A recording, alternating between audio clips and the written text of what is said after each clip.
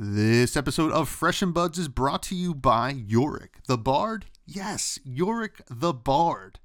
Yorick is entering the deathmatch arena with his brand new single, Wager Tom to Pound Town Control. That song rocks, folks. I really love it. I've been listening to it every day, and I'm so happy that Yorick decided to tap me for a sponsorship on the show. And guess what? The show's pretty awesome because it's starting right now. Fresh and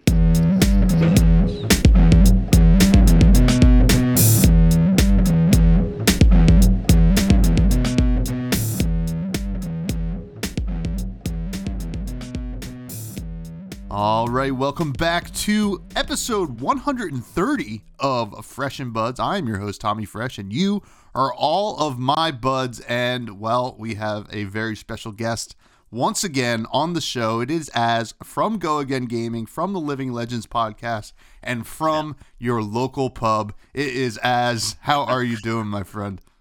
I am doing great. Little peek behind the curtain. We were supposed to do this yesterday. But because of the insane travel arrangements that I had to go through, had to go from Hartford to Washington, Washington to London, then from London to my town. It was a long haul, and I just wanted to hit the hay after that, you know.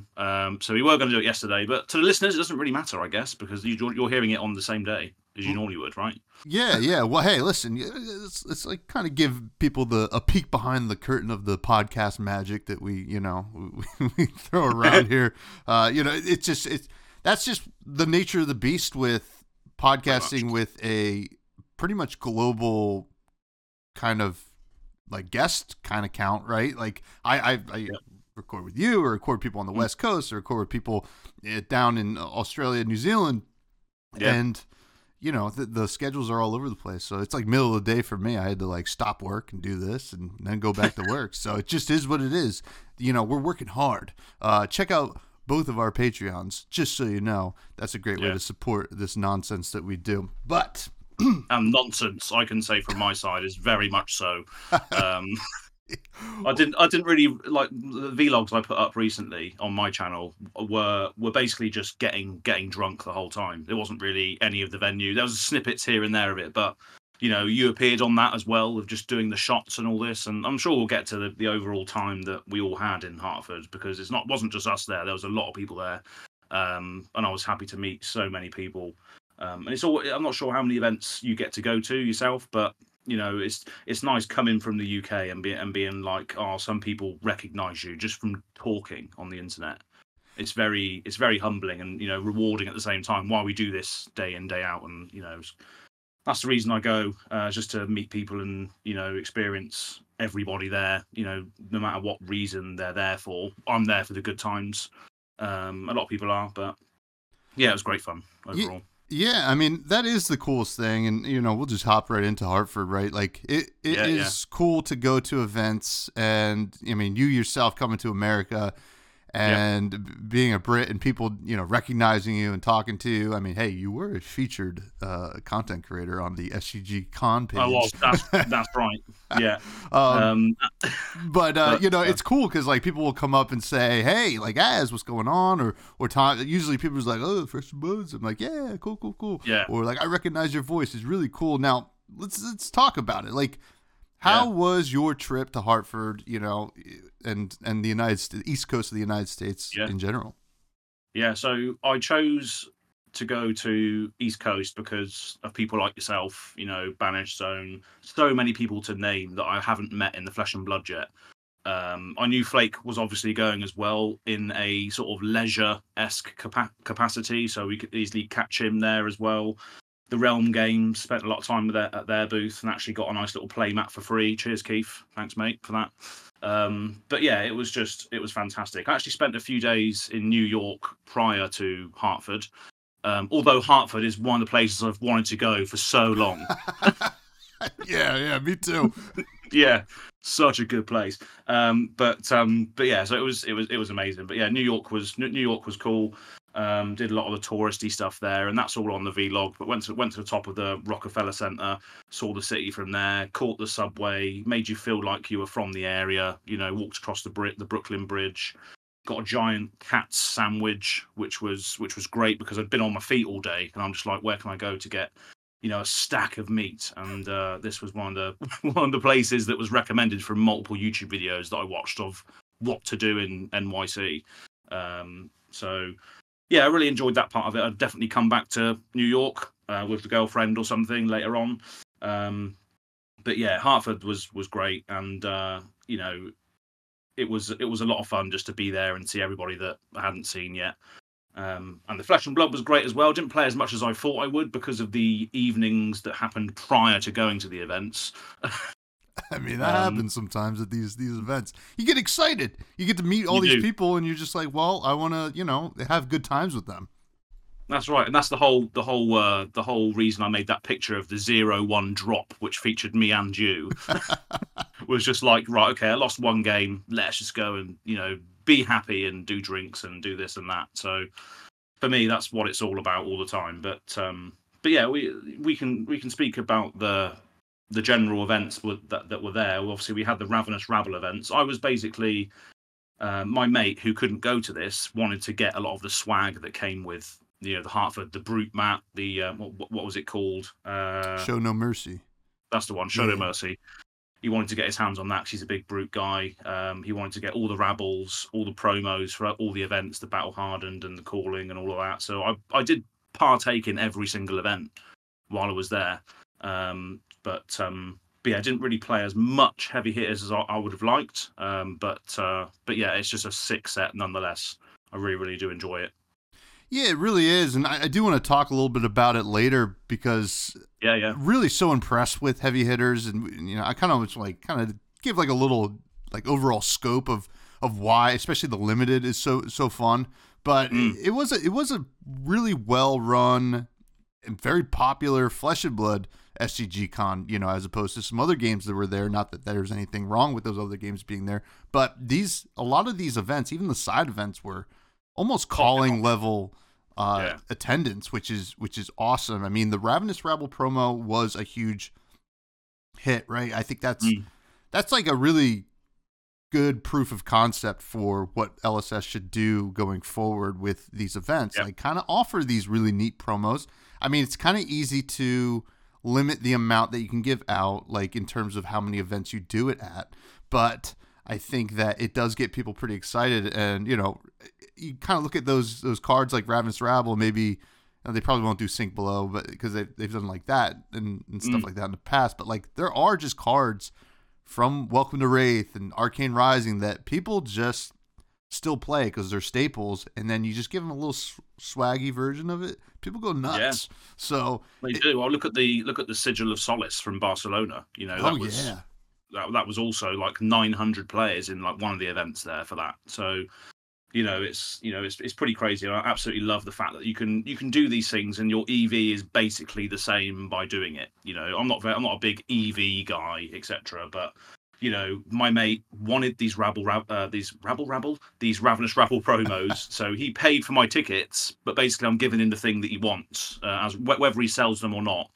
Collectors and a lot of people do want that fancy stuff. So if you wanted to move on, you easily could do as well, which is another thing, which makes it worth attending at the very least. So yeah, I think the more the merrier for that side of thing, for sure.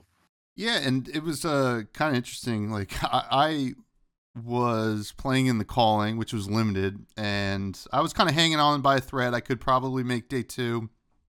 I was at 4-2. And then I lost my third game, which kind of like almost kind of kicked me out. Like I think some X3s made it to day 2, but it kind of kicked me out of contention for day 2 because I think it was top 64 players.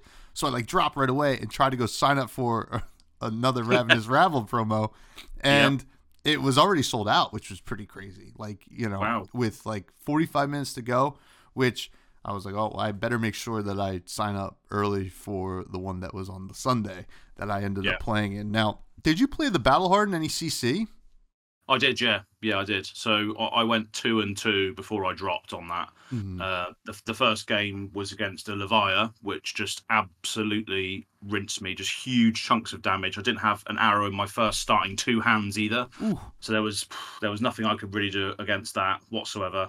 And the thing is, as well, is Levia, surprisingly, not surprisingly, she's always had ridiculous armor, which is if you've taken so much damage, like the first 2 turns from a Levia game, you can sometimes. Well, you can't. That's what I'm saying. You can't get back into it because they can just chuck in the carrion husk. They can chuck in the helmet. Now the gloves, which block for 2, and the scabbies that all block for 2. So what's that? 12 armor on board. Yeah. So as an Azalea player, that is really hard to get past if you've taken those first 2 turns off, basically, because they can just block with the husk. They don't care about the blood debt on that. They'll just continuously chuck huge chunks of damage at you, and I just couldn't really do anything to really come back from that. So that was a rough start. But then I got 2 wins after that. One was an Azalea mirror. And the funny thing is as well, this event, I tweeted it out recently. I said I'm going to bring Death Dealer and Sandscour Greatbow with this weird list that I was trying out. And funnily enough, both of my wins were with the Greatbow. The Azalea mirror, I opted for the Sandscour because there's just more selection with that bow. You can look and see at more of your deck, and against an Azalea, you want to be the one to hit the red and the ledger first, because if you do, then your foot is definitely on the gas, and that seems to have worked. And then after that, I played against a Dash, similar thing. Used a Greatbow because I want to selectively get things like red in the ledger, and another card that doesn't really see much play. It does in Sandscour, but obviously a lot of people are on Death Dealer at the moment. Is Immobilizing Shot, which is like a mini red in the ledger, which has to have the aim counter on it for it to work. But luckily, Sandscour puts it on there when you activate Azalea or put it in from the top of your deck. So that was also really good against Dash. And Dash is a hard one as well, because I imagine this is probably what's going to happen with a lot of the heroes going forward. Is when you sit down against a Dash, you don't know what type of Dash it's going to be. So that's one thing I've discussed a lot in the past, is you're going to have a lot of hero ways to play each hero soon with the more the card pool expands. But luckily this was an aggro Dash, so I just managed to find the right things with Sandscour to kill that game off. And then I'm just reeling out my matchups because I went 2-2, so I might as well. And then the last game was against Dromai, who managed to do a Rake the Embers turn 1 for 3 Ash Wings, and then another Rake the Embers the turn after for 6 Ash Wings. Azalea doesn't want to target those Ash Wings. Didn't see the poppers when I needed to sort of close off the chain, so a lot of damage leaked through. And when I had the ability to potentially get into a game with a dominated Red in the Ledger or dominated Sleep Dart, they had things like Sand Cover in the arsenal, followed by a bloody Sink Below from hand. So that was all blocked out. So yeah, Dromai's a hard one anyway. But yeah, it's 2-2. I'm happy with that to drop and then go play some other things. But that's how it went. Yeah. In general. I mean, CC is kind of like the Wild West right now. It kind of looks like it's a brute meta, which is, I mean, who would have thought? If you told me a year ago we'd have a brute meta, I would have said, "As you crazy, get off this podcast." Absolutely, yeah. But it looks like, I mean, Yuki had a great day at the Battle Hardened, I believe, going just undefeated with KO. Which, yeah, that's right. 11-0, I think.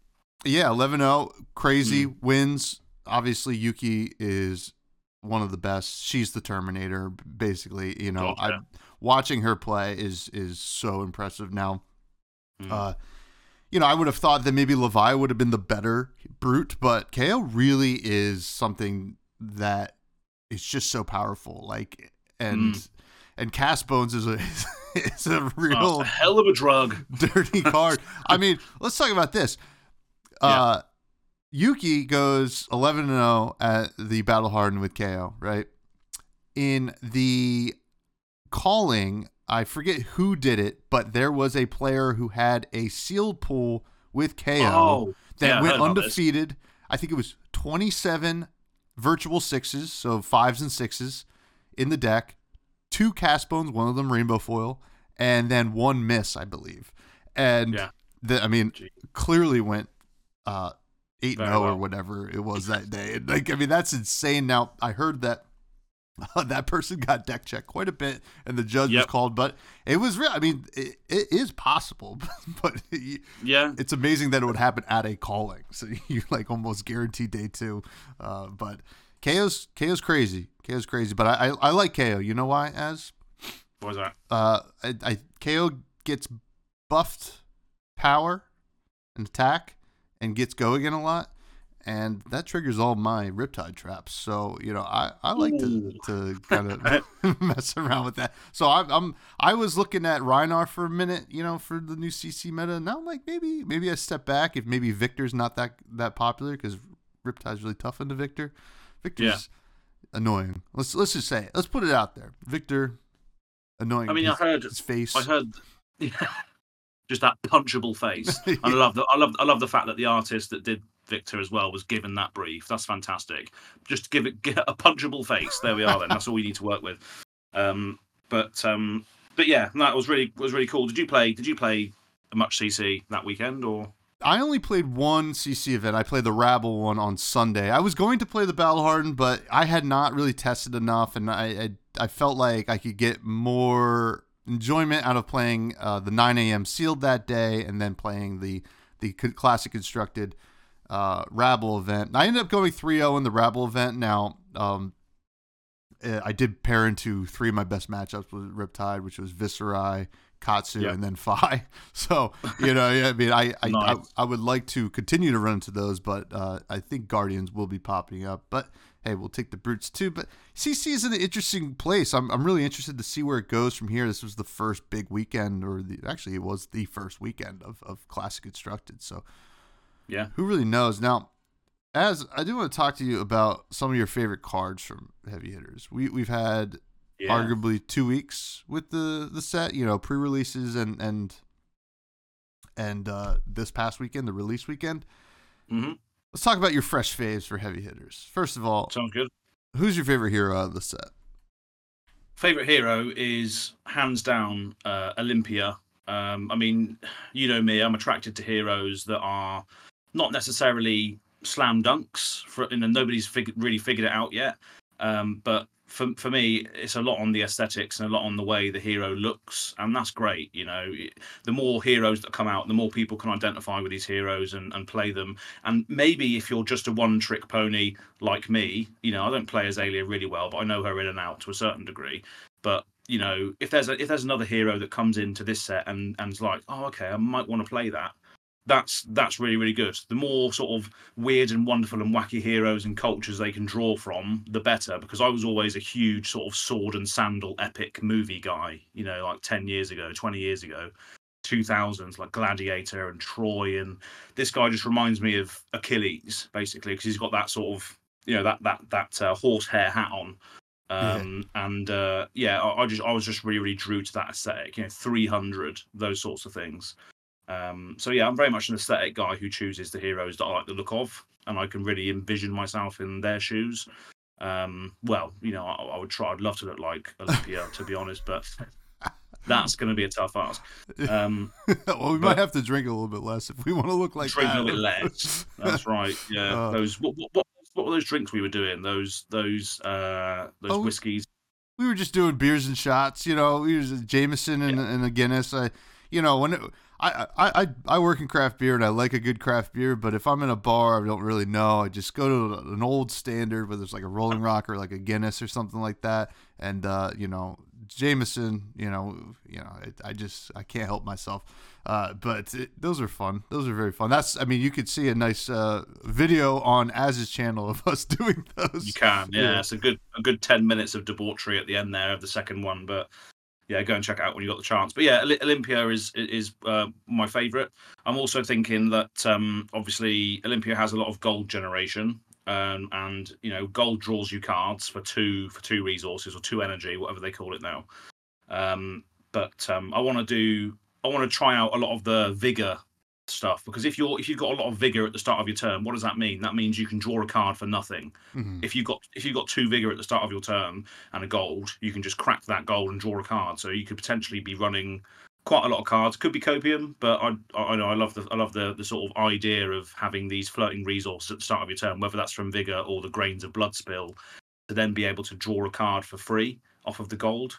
So yeah, I love the fact as well that a lot of these cards, we'll go into other cards in a bit, but a lot of these cards, the theme and the flavour of wagering is just so warrior. And I've loved warrior for the longest time, but this just really pushed me over the edge with the aesthetic, as I said. So I think I'm going to be making some form of Olympia deck going forward. So that's my answer for that, at least. Yeah, I mean, hey, listen, I'm on the same page with you. I think Olympia is so cool and certainly not quite figured out, right? Like Yeah. you said. Yeah. And I've been testing some stuff and I'm like, the math is there, right? Like this is all working, but it's just maybe not powerful enough yet. Maybe another wager card or perhaps a gold payoff that isn't just cash in right now, but we will see. Yeah. Now, cool thing about this set is we got a decent amount of weapons. Oh, God, yeah. More so than usual. What was your favorite weapon? Favorite weapon, actually. So, Living Legends podcast, which I did recently, we did our top 5 favorite cards, and my favorite card of the entire set was a weapon, actually, and it was Hot Streak. I just absolutely love the duality of that card. You know, I don't know whether the way I'm thinking about it works competitively, but I just love the design space that it's in. So I'll just read it out quickly. So it's once per turn action, pay 1, attack, warrior weapon, one-handed sword, attacks for 2. So 1 resource for 2 damage. But it says when this is defended by 1 or more attack action cards, Hot Streak's attacks get go again this turn, which is just pretty sick because it just gives you that sort of mind game where if you're attacking with it and they choose not to block, it's not going to get the go again. But what can you do then on that angle? You can pump it massively with attack reactions and force some damage through. If they do block with an attack action card, not only are you hemorrhaging their own attacks from their own deck, forcing them to block it, but then they have to worry about what the follow-up's going to be after that. So you can go down the bluff route, you can go down the wager route, you can go down so many routes with it. And again, I'm not a massively competitive player, but I just love the space that operates in, basically. So yeah, it was my number 1 card of the set. So yeah. What about you? What do you like? Oh, well, Hot Streak is awesome. I think there's so much potential with that card, and it's good. You're going to see it in Warrior decks for the rest of this game's life cycle, right? Yep. Unless, is it Olympia's signature weapon? I'm not sure. I forget what Olympia's was, but you know, I guess it could go away if Olympia gets LL. If that is the case, I'm not sure.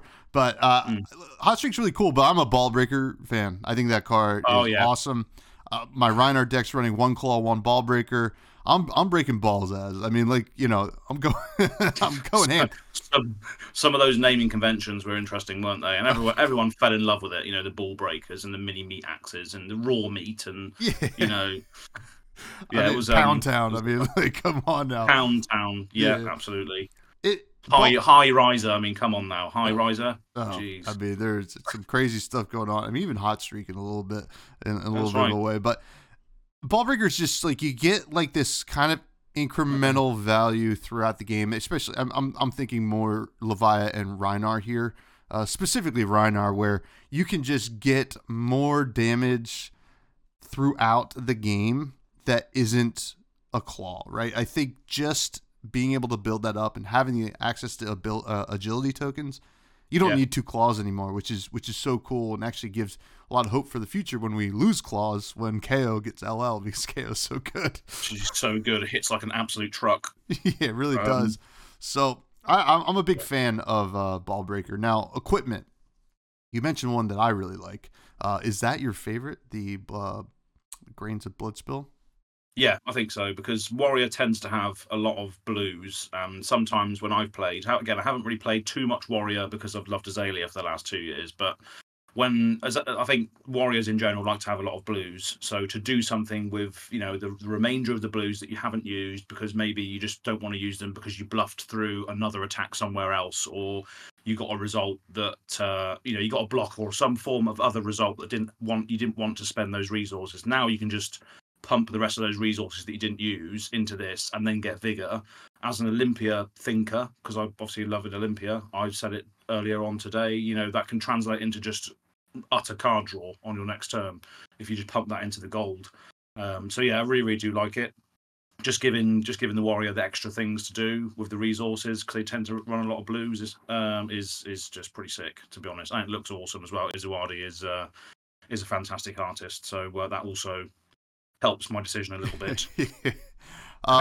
Yeah, I mean, I have to agree with you. I think Grains of Bloodspill's so good. And just, I mean, you mentioned the upside of like, being able to draw extra cards with Olympia. I think just in general, I'm good with kicking resources down the road. I think that's just just like such a good value play, and like you can even just block out and still swing with a sword. It's pretty awesome. So yeah, the card and is beautiful. That is a beautiful card. I need to open it because I do want to play with it. But finally, as what's your favorite run of the mill card of the set? Your non-attack actions, your attack actions, reactions.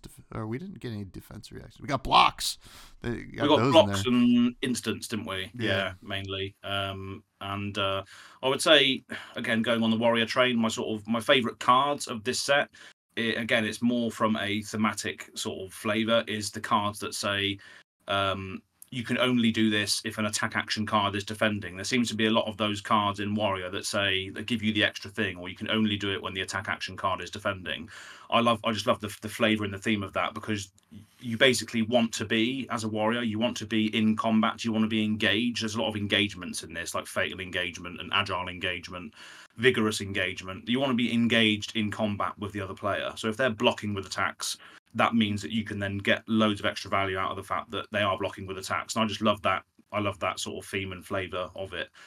So yeah, anything that says play this only if an attack action card's been defending this chain link. Target attack gets +4, 5, 3 with fatal engagement, agile engagement, vigorous engagement. I just love all of those cards just because I love the theme and flavor of it. I don't know how good they will be, but that's my pick for the mechanics, I'd say. Yeah, I mean that is it makes blocking really hard, right? You're just like, exactly. Do I care about the agility? Do I care about the vigor?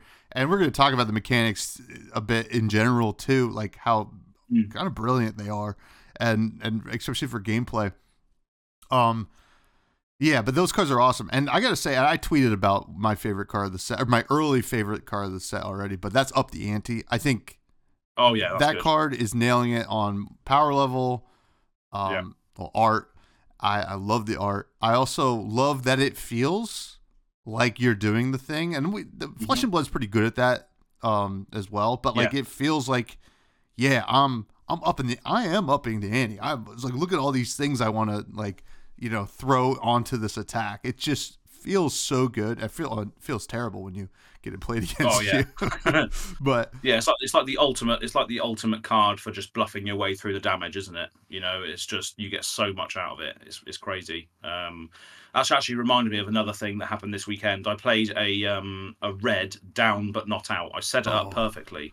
It was one of those cards as well that I would say probably one of my favorites, because I played it very well against a guy.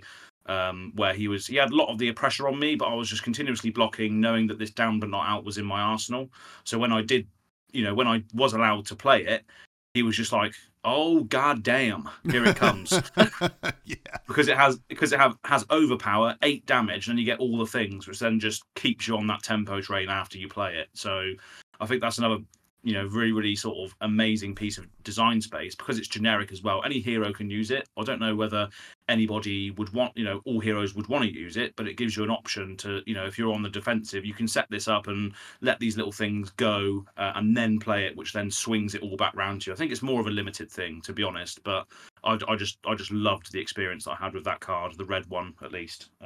So yeah, that's another high pick for favorite card, I would say. Yeah, the blue looks like it could maybe find its way into some decks.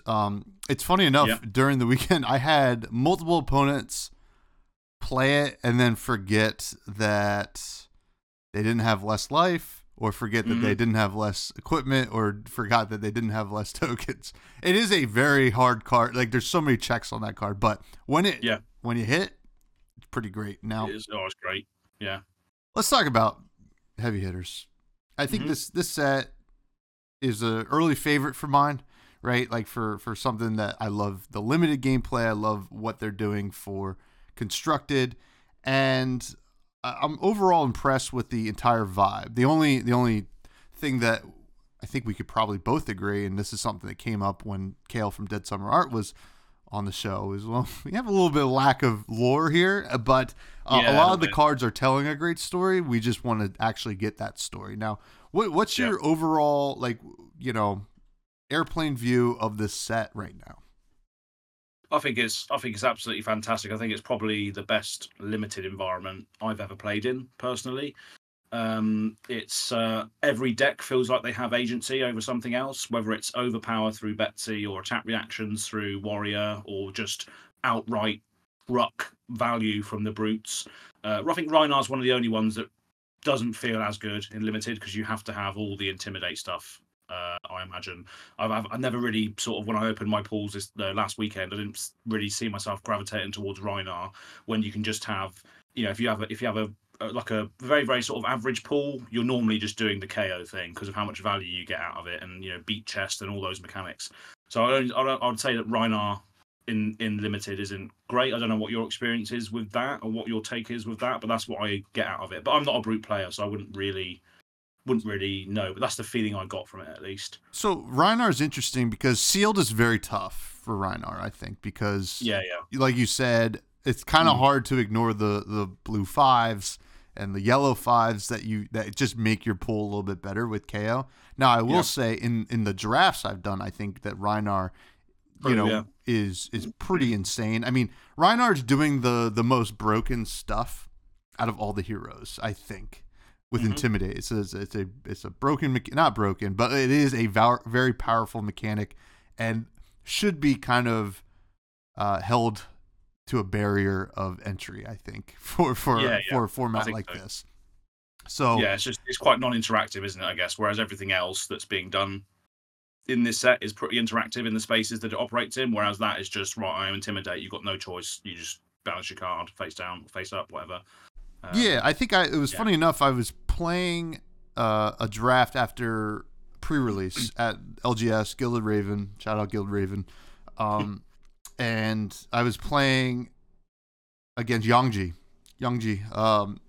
and I beat him with Reinhardt. I had a pretty cracked Reinhardt draft deck, and he said we were just trying to figure out the format, and he just says, "Oh, so Reinhardt's the combo deck of the format, right? You get these like really good cards, and you can kind of intimidate their whole hand and go wild ride into ball breaker, or wild ride into something else, and they can't do anything about it. And it's pretty interesting. But yeah, I think you're right. KO is kind of like the in sealed at least anyway. But yeah, I think definitely got an argument for draft. But I haven't played any draft of this yet. It's only been sealed for me personally. But yeah, I can definitely see that. Yeah. So, but I think you're right. Brutes really just slamming down damage. Warriors having the cool interactions with weapons and even like the kind of wager stuff going on, and then your Guardians, which can be tough to build, but if you get the right pulls, seem very strong as well, and kind of interesting to see like cards like Big Bop and bigger than big, massive setup cards. Yeah, they're pretty vile. I didn't face anything like that at the weekend. Luckily, but yeah, those are huge, especially if you get them on turn one. Those other cards as well, like the I can't remember what they're called off the top of my head, but you discard them and then you get the token that matches what it is. Oh, the wind-ups. Wind-ups, yeah, those are ridiculous as well. Turn one to really set up your next turn as well. So those are great. But yeah, loads of great stuff coming out of this set, and obviously it's impacting Constructed also because of what we saw with the Battle Hardened. So it'll be interesting to see what people brew from this moment on to really combat the truck that is KO clearly. So yeah, we'll see what happens with that. Well, kind of funny that you bring up a pretty interesting thing that I noticed over the weekend as well.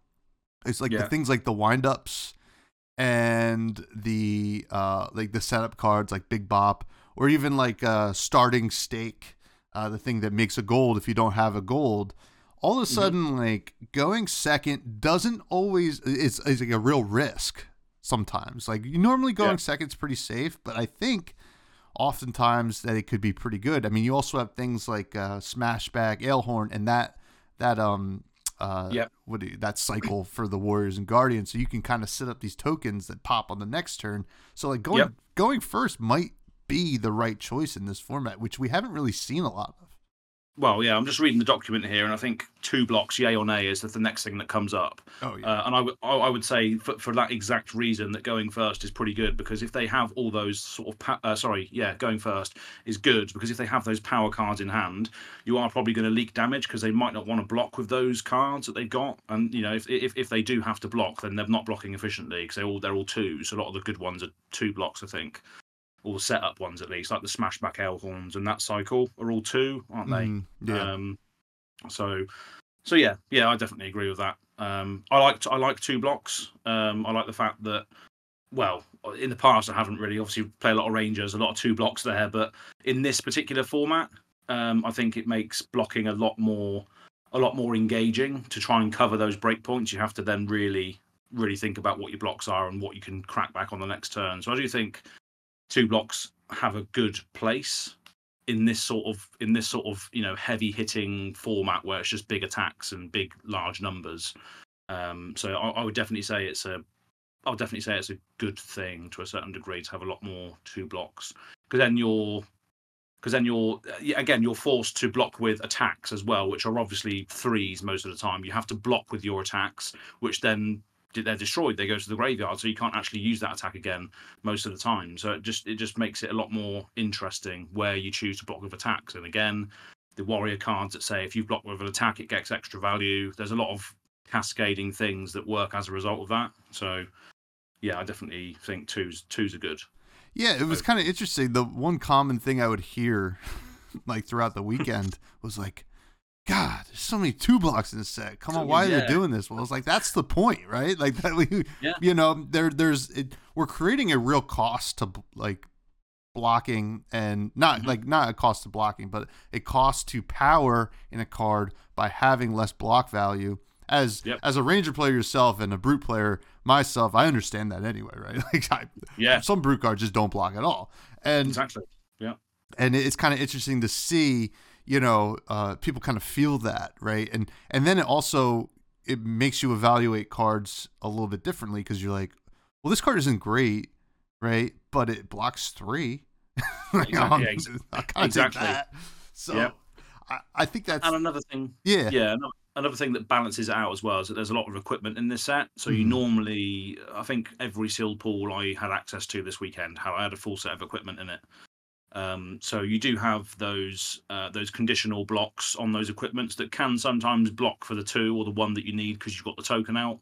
So again, that also makes all of that design space just better, because if you have the tokens out, you can then block more efficiently on the turn when you're getting attacked back, etc. So yeah, that's also another thing to consider as well. There's a lot more armor that you can use in here. Even the ones that are really ultimately designed for UPF still block 1, because you still have the opposing hero that's on more life than you. You can still leverage that a little bit with a 2 block to block a 3 or whatever. So there's always that as well to think about. It feels like old school Flesh and Blood when we had to think about our Arcanite skull caps. Oh yeah. Yeah, I mean, I think the 2 blocks it's really cool how they kind of leverage them to kind of create that interesting combat math for the set. Now, I want to get your take on the 2 major mechanics, Wager and Clash. Now, Wager, so first of all, first time we saw Wager in a way was Swing Big, right? But not really. Pretty much. Yeah, that's right, pretty much. Wager's so interesting. I love that you get a choice. You don't have to wager. But you can also be like, hey, take it or don't, or you can get the thing. And when you're wagering like agility, what are they even going to do with that half the time? So what's your take on Wager? Do you like it? Is it too swingy, or is it just swingy enough?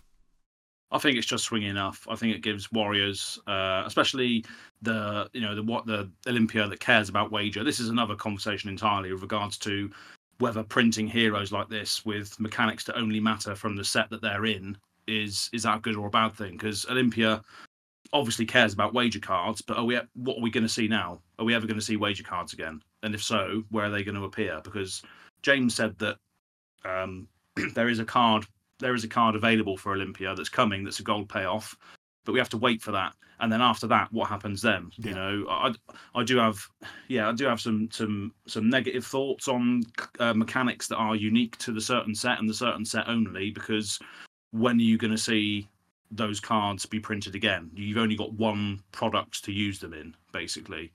But yeah, I mean, it's one of the things that I want to ask Brian when he comes on, how you sort of balance that, because again, you're not going to be able to use these cards. You're not going to be able to use any other cards from other sets, because then they're not going to have wager in them. So you have to work with what you've got for the longest time, like Betsy and Olympia. You're not going to see much wager at all going forward. So it's quite a hard thing to balance, I think, printing new heroes with mechanics from that set and that set only. That is tough. That's something that I didn't even think about, right? Especially like mostly thinking about Olympia. Betsy seems to have. I mean, the chapeau kind of puts Betsy in a great position to kind of continue to wager. And maybe you don't need to print a lot of wager for Olympia if you print the gold payoffs, but you still need to kind of like give him good enough wagers. Like up the ante's excellent, but the rest of the cards are good, but like not the best. So I'm interested. I guess expansion slots are just where it's all going to be, and you know, I'm not really sure, but yeah, that's a great point. Now, what about Clash? Clash is an interesting one. I mean, it kind of harks to the old Magic the Gathering mechanic, but you know, they put it on blocking, which was kind of cool, right? You know, like, hey, I'm trying to defend. Let's see if I'm better than you. Let's see if I'm stronger than you. If I'm stronger than you, I'm going to get a little bit of an edge here. So, what was your thought on Clash?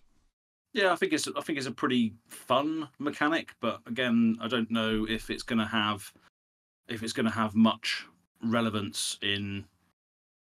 Well, I don't know how much relevance it's going to have. We haven't seen. Did we see any victors? And in the top 8, the Battle Hardened, there wasn't, was there? No, but there was one playing to get into the top 8. I believe they lost, but the deck is good. You know, from what I've heard, it's a good Guardian deck. Goldim, I've heard it being called.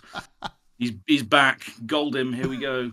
Yeah, I think it's a cool mechanic, but I'm not really good at evaluating the value that you can get off of a Clash. So I wouldn't know, to be honest. I'm not really much of a Guardian player, apart from just dominating huge attacks with Bravo. I love doing that, obviously, but yeah, I think it's a cool little cute mechanic, but haven't seen enough of it to really make a judgment on it, to be honest. Yeah, it's kind of interesting. I think Brute and Guardian will be using it the most. Obviously, I mean, we got a generic one that clashes, but we'll see if that really even makes a splash in any other kind of class deck.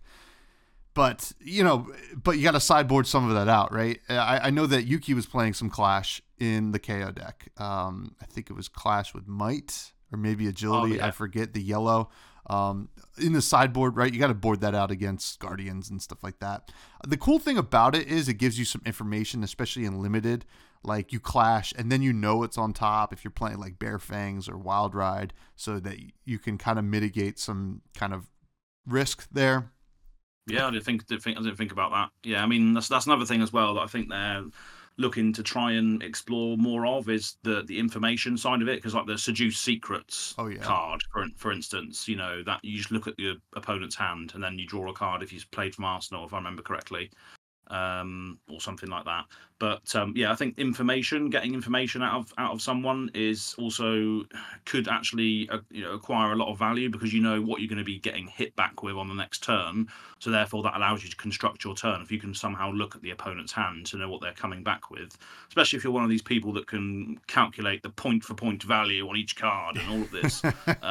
I think that information side of things, if there was a hero that allowed you to look at, well, there's Arachne, but I'm talking about the hand, you know, with the crackback turn. If there was something that allowed you to look at the hand more often, that could be quite cool. But you can definitely see them trying to do more things with revealing information, but I just don't know how good it is, unfortunately. Yeah, and I think, one thing that I did notice, at least in the limited sphere with that mechanic, was it was kind of cool to Clash and then be able to make a decision on my turn whether I should crack the gold or not, because if I'm not going to draw another blue, I'm not going to really get a lot of great value. But so there's some it kind of all worked, which was really nice, and I think that's like kind of the genius of heavy hitters here. But Yeah, the more you talk about it, the more things that goes for it. Like exactly what you said there. You know what your card's going to be. So if you can crack your gold pitching a blue, you know you're going to draw that red on top with one floating. So you know you're going to be able to do,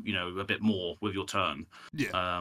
And again, that's why revealing information is so good. So yeah, that's a good idea. Good point as well. Yeah. Well, I mean, to wrap it up with heavy hitters, I think I think we both agree it's a lot of fun. I'm really excited to draft it more for sure. The sealed has been great. Sealed, we don't get a lot of great sealed formats in Flesh and Blood, so pretty happy with this one. And yeah, a lot of people were running piles back in Outsiders days, weren't they? I didn't really see that too much here, No. So that's good to know that people are trimming the fat in their decks and really just going for the optimal side of it rather than just, this is my pile. I'm going to present my pile and hopefully I can fatigue you and all that. So, and like tech load fatigue and all that garbage, doesn't exist in this from what I've experienced at least. So. Yeah, not at all. I mean, some things can fatigue. I mean, I guess like Olympia could do it, but like even then, you're just playing like some really probably bad 2 blocks, so it makes it like pretty hard. So yeah. Now we do have listener questions because obviously you are well loved in the community, and people look forward to you coming back on. Cheers, Buds. The Buds Discord is the best place to hang out and also submit listener questions for the show for any future guests. Which I'm sure Az will be a future guest as well as today's guest. And let's start off with Azor, who obviously, hangs out in both of our Discords. Does indeed, yeah. Simply writes 42 ? Coffee ? I keep forgetting what this 42 thing means. I think I know it's an internet thing, but I always forget what it means. I think it's Hitchhiker's Guide to the Galaxy. Wasn't that like the answer to the meaning of life or something like that?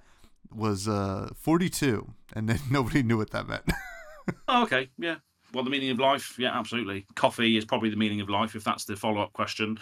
But I didn't actually have much coffee at all when I was in the States, to be honest, because I was drinking so much that I just needed water the next day.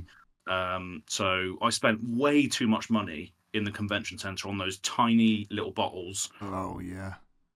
So yeah, I should have just brought a big bottle. I'm not sure if there was a place you could fill up your water bottle in the venue though. Was there? There was a water fountain over by the women's bathroom.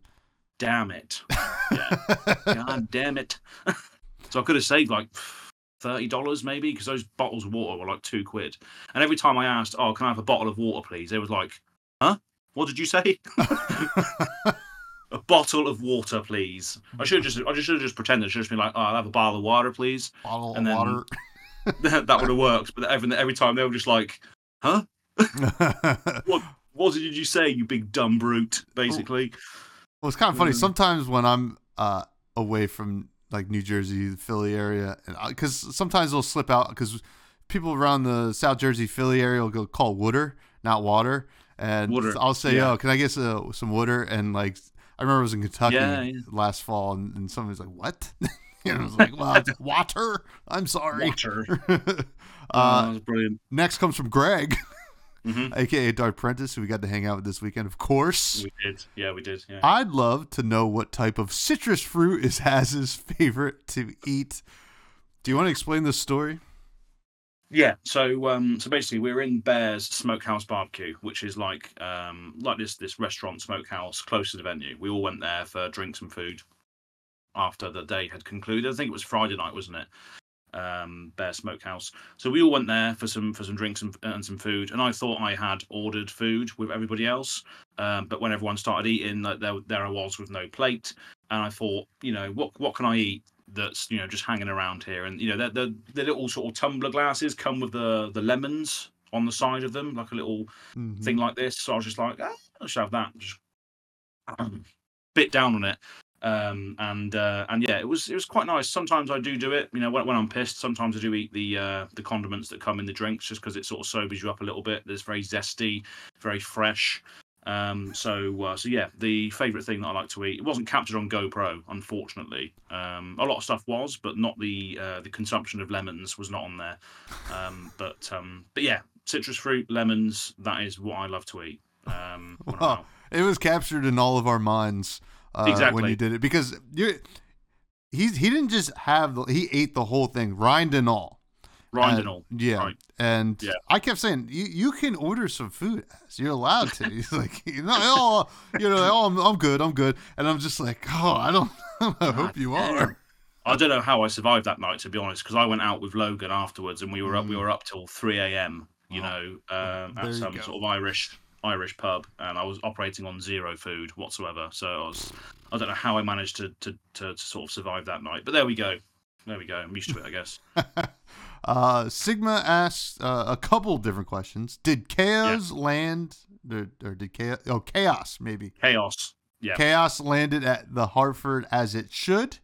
Did you end up at a metal bar any of the nights? Mm-hmm. And is Tommy your long lost Riptide Ranger brother? So Tommy is definitely my long lost Riptide Ranger brother, but just brother in general. It was great to hang out with you, mate. It was really, really nice, and you'll definitely do it again at some point. Chaos did land in Hartford as it should. The vlog is definitely living proof of that.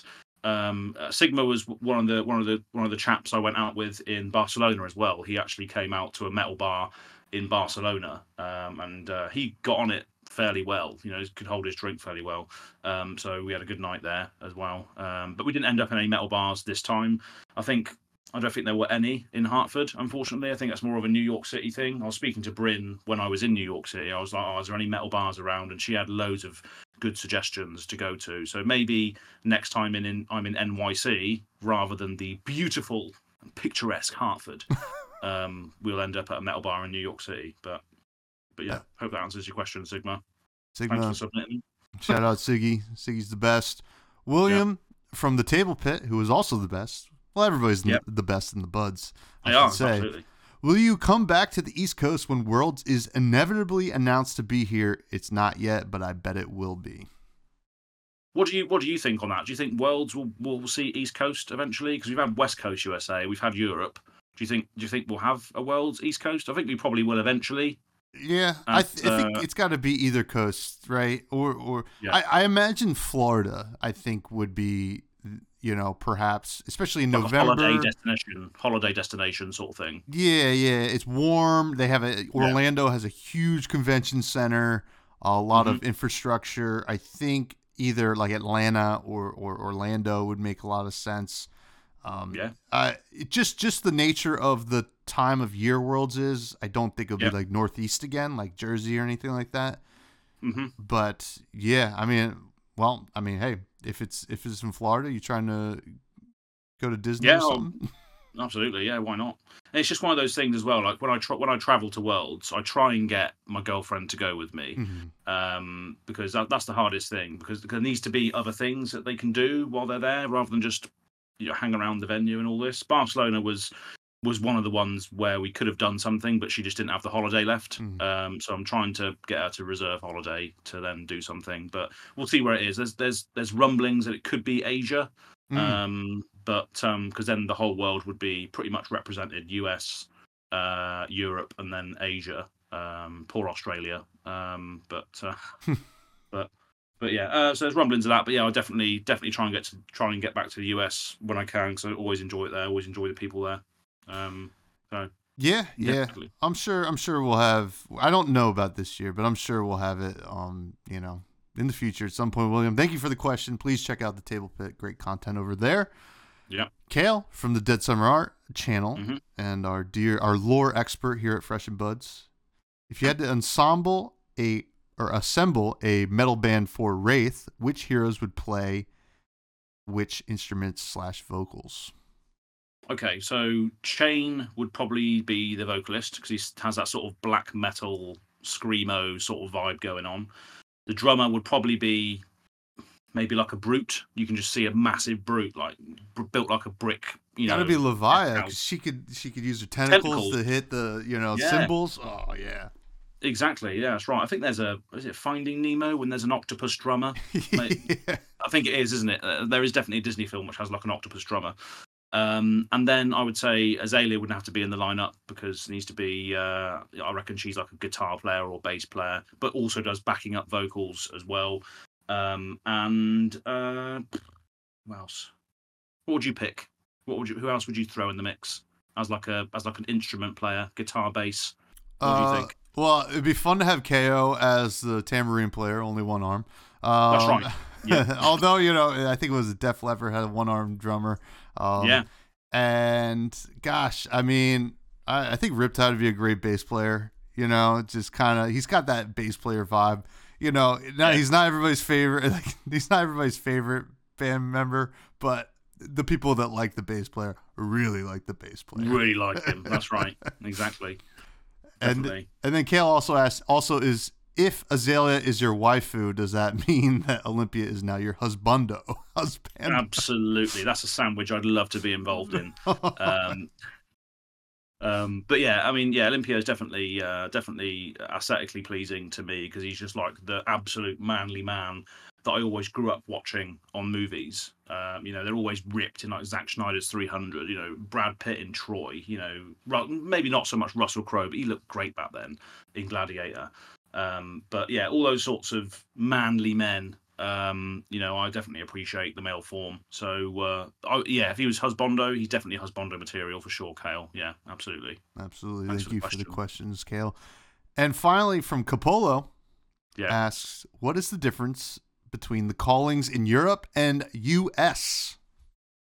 So this Star City Games one was actually really, really well run. There wasn't much delays or anything that I experienced, whereas the ones in Europe have tended to be not well run. So from the big events that I have attended in Europe, I can say that the US one, or at least Star City in Hartford, was really, really well run. There was you didn't have to go and get your tickets based on your wins at the desk. They all came round and said, right, here's your tickets, here's your promo, and this is the tickets for the winner. They don't do that in Europe. You have to go to the desk and they have to look up your gem profile to see what you won and what you lost. So I think that whole process is a lot quicker and easier. So I would say, just there's not much difference with regards to the things that are actually happening, like side events and actual events going on. That's all pretty much the same. But I think the organisation was better from what I've experienced from Star City. But that could just be a Star City thing. I don't know if they've ran anything else in the past, but they were pretty good, to be honest. Yeah, I mean, Star City's been in the game, or been in the trading card game for as long as I've played them. And they've run a lot of events. So the Flesh and Blood stuff definitely felt like really, really great this past weekend. And looking forward to some more SCG cons coming up. I believe Philly's. There was a lot of Flesh and Blood players there as well, right? Our side of the room, which was Flesh and Blood, was humming all the time, basically. It was packed. It was brilliant to see. So. Yeah. And I think that's a huge credit to the location, because the Northeast is a pretty underserviced area for a lot of events, like especially New England. I think that's a credit to heavy hitters, people excited about that set. I think it's a credit to the Ravenous Rabble promo as well. So there's like three big things. Kind of look at that LSS and say, hey, maybe we could, kind of try to keep that ball rolling, although it sounds like things are going quite well. Gotcha. That's all the listener questions. Then again, or yet again, please check out the Buzz Discord. It's a great place to hang out, support the show, yada, yada, yada. As you're the best. I loved hanging out with you this past weekend. I wish, I mean, to be honest, I wish we got some more time together, but a lot of games to be played and it's always the case. You never have, unfortunately, you never have enough time to do things in those events. You're always, either playing, running around, doing things, experience things, and it's only like the little bits in between and after that you get to see the people that you're there for, really. Which is why I played some games, yes, but then I did drop as much as I could just to hang around with people. Even if on mainly Saturday I was basically a mute because I was so drunk from the night before. That's just what happens, I guess. But yeah, it's just a good time all round, and definitely would do it all over again. Absolutely. Another time. Absolutely, and you're somebody I met very early on in this content creation game. And it did mean a lot to be able to finally meet you in person, and I'm happy that we're still buds and hopefully continue to be so, and maybe find a metal bar together. I'm not a metal fan, but I will go to a metal bar. But the energy's good in there. You can appreciate the energy's pretty live in there. Of course. Maybe one day. We'll do a metal bar, and then maybe one day we'll shoot over to Kentucky, find a bluegrass bar, and I'll show you how that goes. In the same trip. Oh, that'll be a lot of fun now. Pure polar opposites. Absolutely. Yeah. Can you please, my friend, plug everything that you got going on, which is a ton at all times, because you are nonstop. I'm nonstop, yeah. So all of my raw thoughts go on Twitter. So that's Go Again Gaming AZ. That's probably where I post a lot of the stuff these days, whether it's taking L's in at 30,000 feet. Not sure whether you saw that, but yeah, I did. My ticket said 43L, and I was like, oh, of course I'm going to have L's in the air. But Twitter's a good one to really get to know me to a certain degree, because all the raw thoughts go there, and don't really have much filter. It all just comes out, right? So there's that. There's YouTube, which is Go Again Gaming on YouTube, and then we've got Discord, which is if you go to goagaingaming.com, all the links to all of that stuff and ways you can support the channel and all this will be on goagaingaming.com. So that's all on there. But yeah, that's pretty much it. I appreciate you getting on with me today and just chatting about all the stuff that we experienced. It's been great, and we'll definitely do it all over again when the time comes. Oh yeah, I can't wait, my friend. Please check out everything that Az has got going on, which is all great stuff, and I think most of you know that anyway, but please check it out if you don't know. Now you can continue to find me on Twitter at FreshBudsPod. You can check out the Buds Discord. Please check out the YouTube, like, comment, subscribe. Trying to make a little push to 1,000, hopefully. Leviah cosplay is still coming. Unfortunately, life has been a little crazy. I wanted to try to get it done for Hartford, but it's just very hard right now. But when I get life sorted out, we're gonna get that sorted out. And then the Patreon is back up and running. Nice. Just one tier, a cup of coffee or sugar-free energy drink a month. To just kind of support what we have going on here. If you like what Fresh and Buds does, please check it out.